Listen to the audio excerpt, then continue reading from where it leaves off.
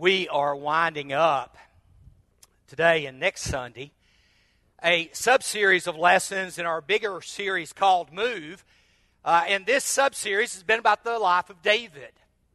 We've been looking at different events in David's life, and what we've done is look at these events from 1st and 2nd Samuel, and then go to the Psalms and look at how David looked at these events through his own eyes as inspired by the Spirit of God. We come now to a period of David's life that many people would say, you know what, it really is that period that we don't know a lot about. Well, actually, we know a whole lot about it. David, of course, over the last 2 weeks, we looked at him when he committed his sin with Bathsheba, where he was walking up on his palace roof. He looked over, he saw her bathing, ended up committing adultery, was a participant in murder, in deceit, and lying, drunkenness. I mean, the list goes on and on.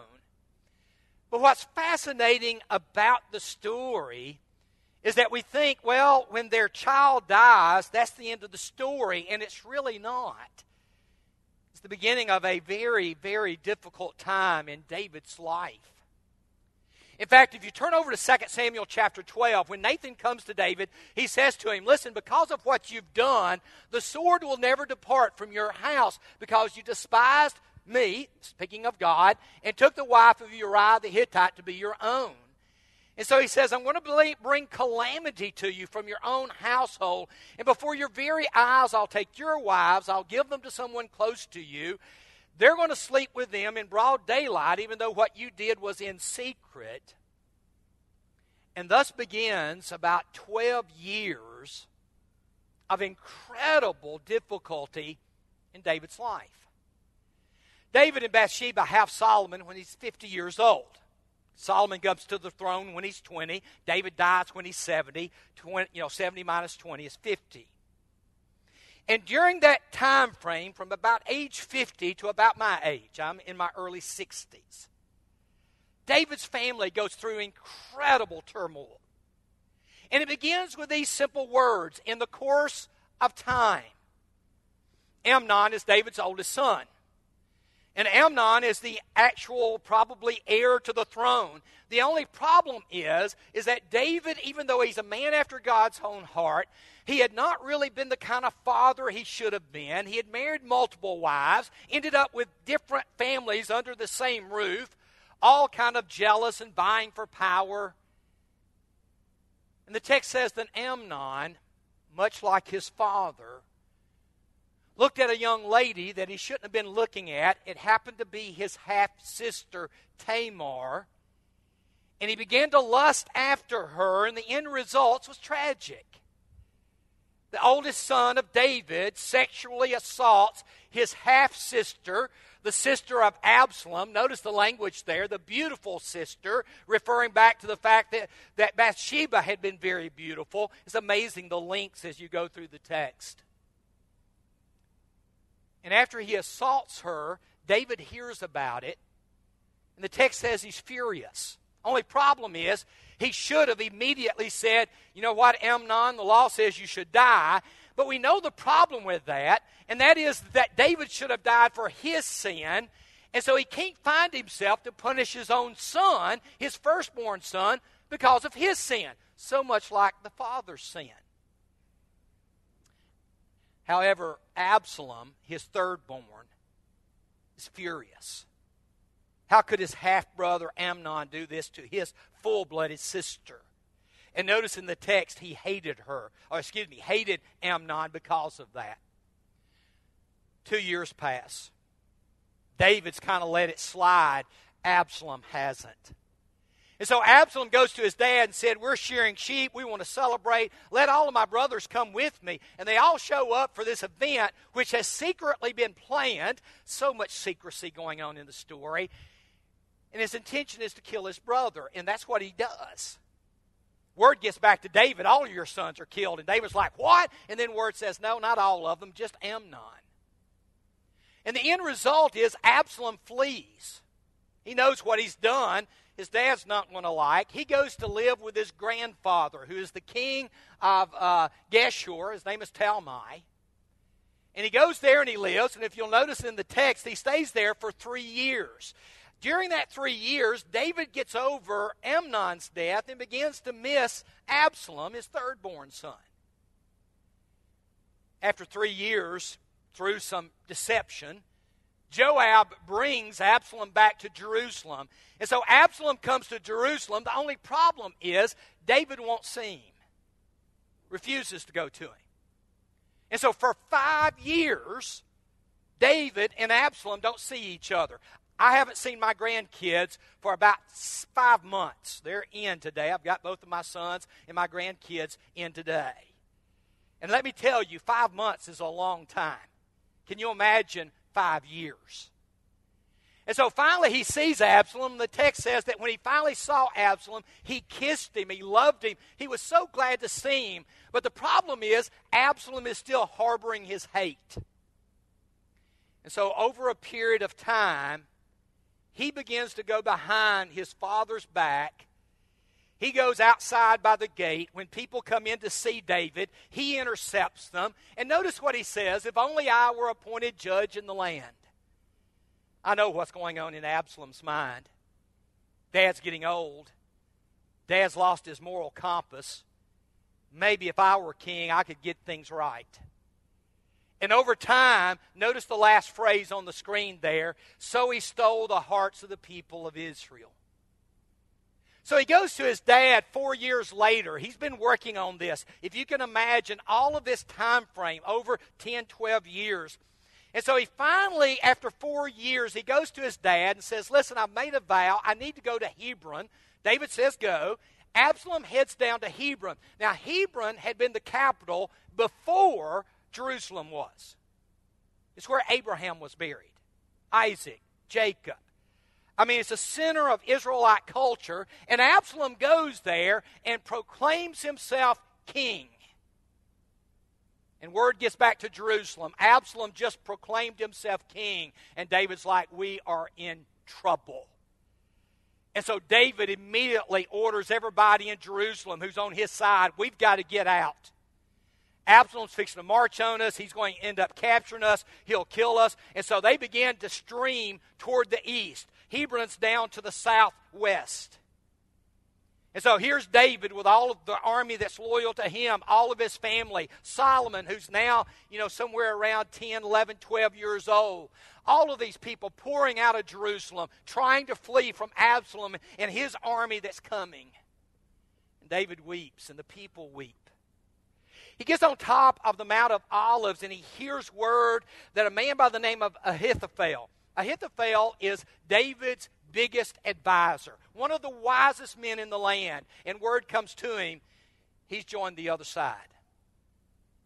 And David knows he's in trouble. And so he gets on top of the Mount of Olives, just to the due east of Jerusalem, and he says, notice, "Lord, turn Ahithophel's counsel into foolishness." God works through a friend of David by the name of Hushai. Absalom comes into the city. He then goes. David's left some of his concubines behind. He says, "I want you to bring my father's concubines to the top of the palace." He sleeps with them there in full view of all of Israel in order to show everyone, "Let me show you who I am. I'm not afraid of my dad." And then he calls in his advisors. "I've captured Jerusalem. What do I do now?" And Ahithophel tells him, he says, "Attack now." David is fleeing. He's old. His men are old. I mean, he's got all of his family with him. I mean, the people of Jerusalem. You can quickly take him, kill him, and you'll have the throne. But God's placed Hushai secretly there in the palace. And so Absalom calls Hushai in and says, "Here's what Ahithophel says. What about you? What do you say?" And he says, "Don't attack. You know your dad, he's a ferocious fighter. Don't attack. Get your army together, then attack." And Absalom listened to Hushai instead of Ahithophel. End result is David has time to get his forces rested, gets them organized, they go into battle. Absalom, at Hushai's request, leads the attack. He's got this beautiful long hair that he grew every year, weighed a ton when he'd cut it. And during this battle, he goes under a tree, hair gets caught in the tree, jerks him off, and he's hanging in this tree. David had pleaded with Joab, be kind to Absalom. By the way, Joab and Absalom are first cousins. Joab hears that Absalom's hanging from a tree, takes 3 basically small short spears and throws them into his heart and kills him. And in the process breaks David's heart. Absalom, Absalom, oh my son, Absalom. There's another story, though, that helps us understand this one. Brian Shepard, who runs our counseling center, I've asked Brian to reflect a little bit on this crazy family's dynamic. Brian, come on up.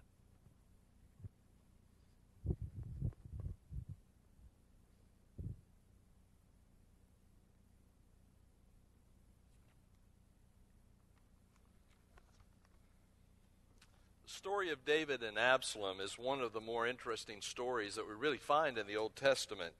It brings out just incredible dynamics of what goes on inside of families. A number of years ago, I had the opportunity to speak, and I talked about this story. And I told the folks, I said, I really wish you had given me a different story. And they said, really, which one? I said, I wish you to give me the story of the prodigal son. The prodigal son story has within it, though it's a parable, the opportunity for redemption. This story, unfortunately, brings us to a very different place. So I want to kind of contrast those two stories this morning. Since I'm not assigned one of them, I can actually address both of them. You know, there's 2 stories here about 2 boys. And the 2 boys are both dealing with their fathers. And whether it's in Luke 15 or whether we're here in 2 Samuel 18, we find that these 2 boys both had a problem with their father. And in the process, what we find is, as these 2 boys experience life, there's something that they want that is not rightfully theirs. It's interesting, when you read the story of the prodigal son, you see some of the same dynamics. You see the younger son going to the father saying, give me my portion. But what's interesting in the story of the prodigal son, it says this, it says the father gave him of his, meaning the father's, estate. It was not the son's to take. The kingdom here in David's time was not Absalom's. It belonged to David. We have these 2 boys. They both come to a crisis.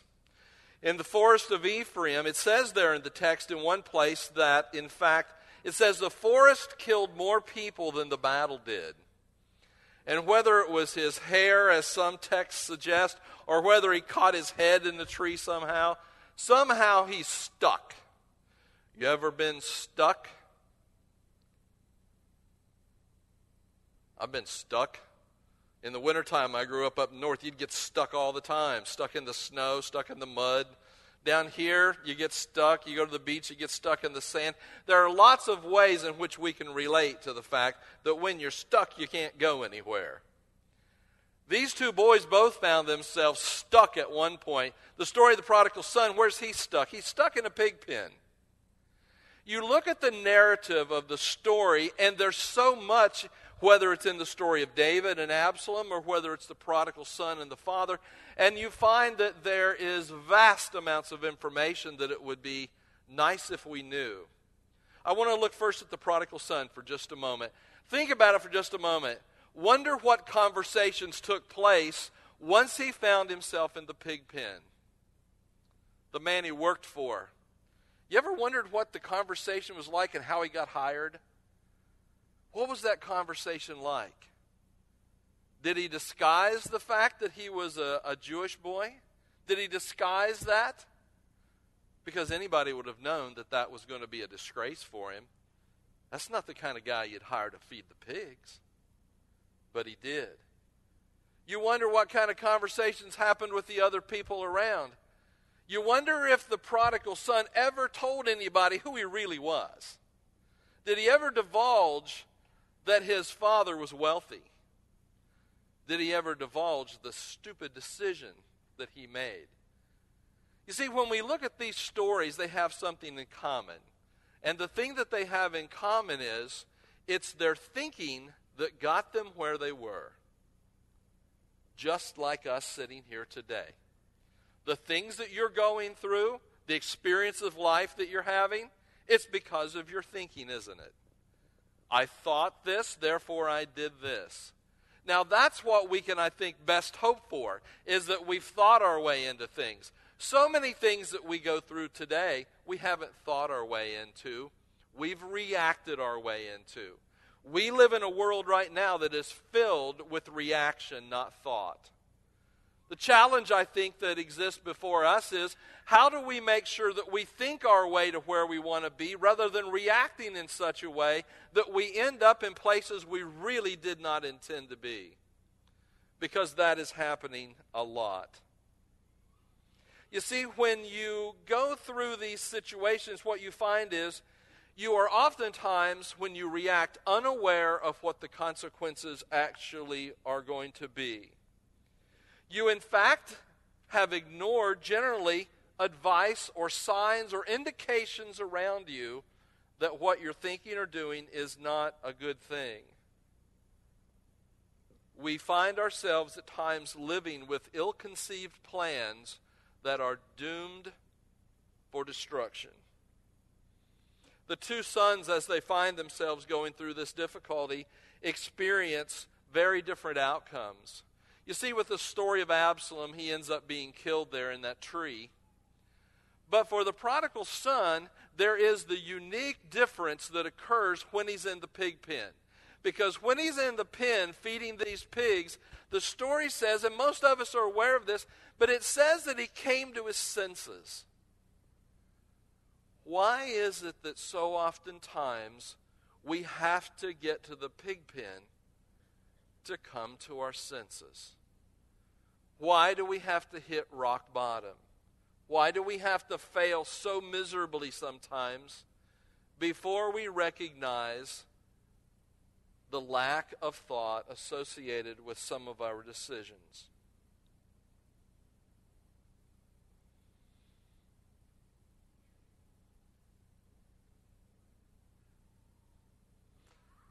Wonder what things occurred in both of these young men's lives that set them up for the decisions that they made. What led them to make the choices that they did? And what advice, what thoughts, what insight did they ignore? Oftentimes, when I'm talking with someone, I'll ask them, do you remember anything at all that occurred that might have caused you to think that you shouldn't have done this, or this was a bad idea? And the majority of the time, someone will say, you know, this happened or that happened, but I just didn't listen to it. I didn't pay attention. I didn't think it was right. And oftentimes that's how we end up in some of the places we never intended. You know, I love the place in Proverbs 31 where this woman of great virtue, this industrious woman, this woman of noble character, it sometimes says, it says she considered a field and then she bought it and then she planted a vineyard. That is such a great thing to understand. She thought about it. She thought about what she wanted to do with it, and then she did it. You see, so oftentimes what happens is something happens and our reaction is very closely paired with the impulse. And therefore, it means it's an impulsive decision. Some of our best thinking is when something occurs and the reaction is way over here. The distance allows for, guess what? Thinking. It allows us the opportunity to consider, like the woman in Proverbs 31. She considered what she actually wanted to do. She considered the outcome. She made a decision with the end in mind. She knew the outcome. She knew she wanted a vineyard, so she considered the land as to whether or not it was appropriate for the planting of a vineyard. Have you ever considered something or not considered something and didn't like the outcome?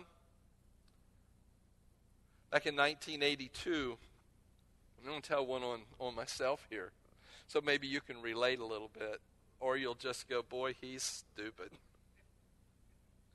Which both of those things could be true.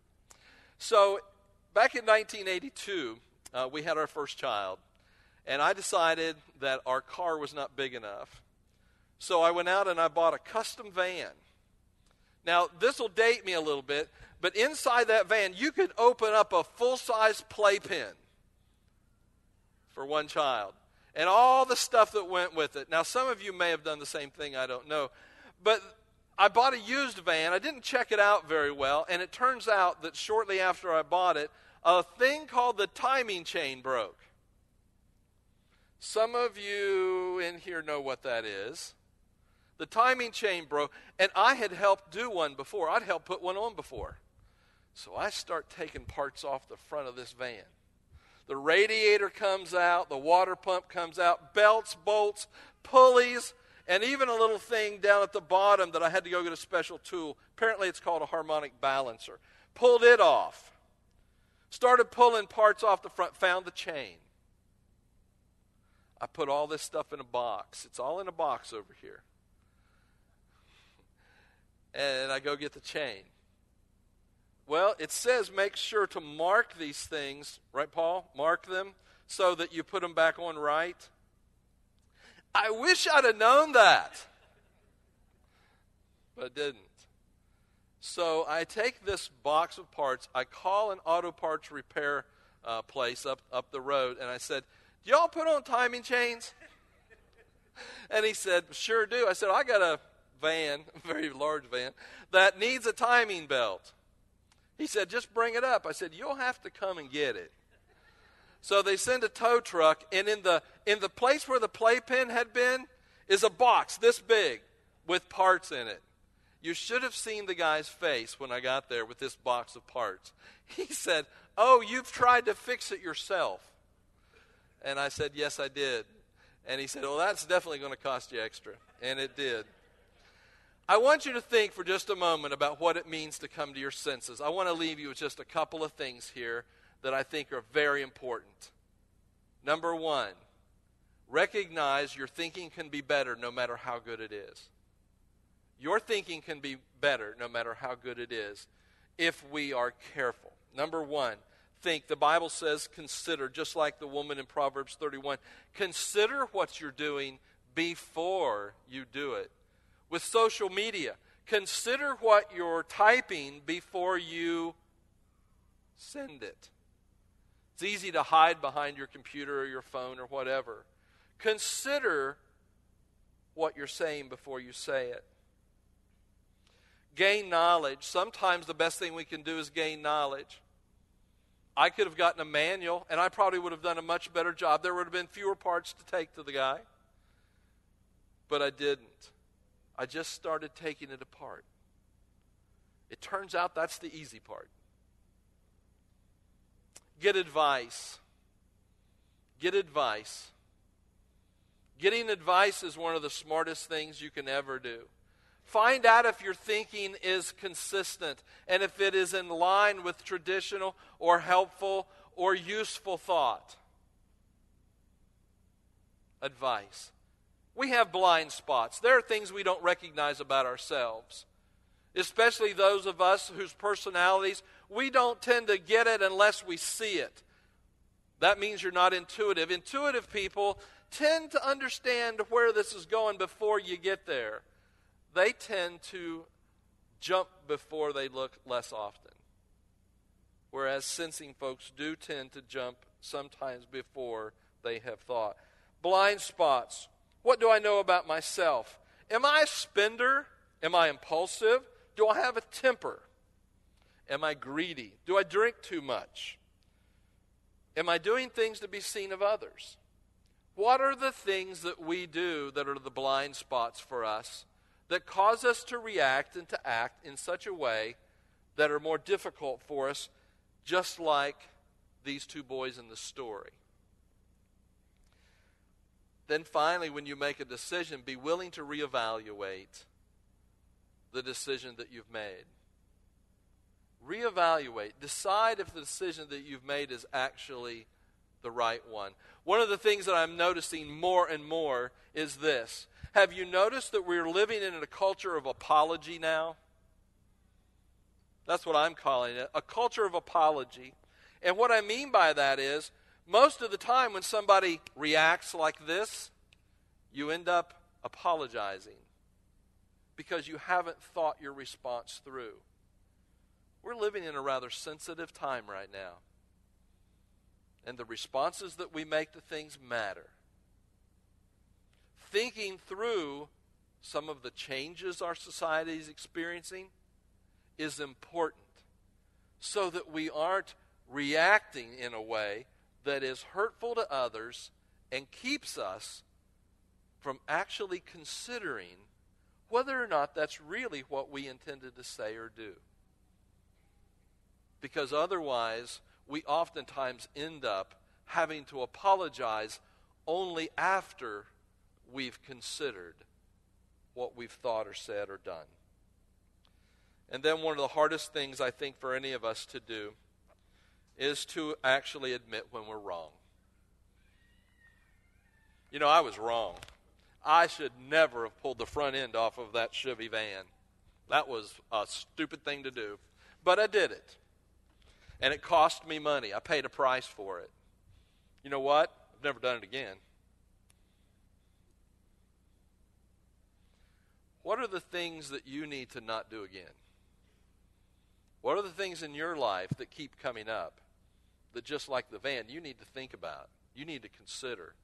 You need to recognize that this property is not a good place to plant a vineyard. You need to realize that going against your father is not a great thing. Those are illustrations. What's your specific story? What are the things happening in your life that are keeping you from being where you want to be because of the thinking that you have is not supporting where you want to be? In my world, we call that incongruence. When your actions and thoughts don't match up, it's called incongruence. It's like in math, where lines are not going on the same path. Incongruent. Incongruent at its worst is when we're at odds with God. When we've not recognized that our path and the path that God has created for us are on the same line. This morning, you have an opportunity, if you are not in connection with God as you should be, to make that right. Or if you've never made the determination to walk parallel with our God, you can make that decision this morning by becoming His child. That's a considered decision that results in eternal life for us. This morning, if we can assist you in any way, please come while we stand and sing.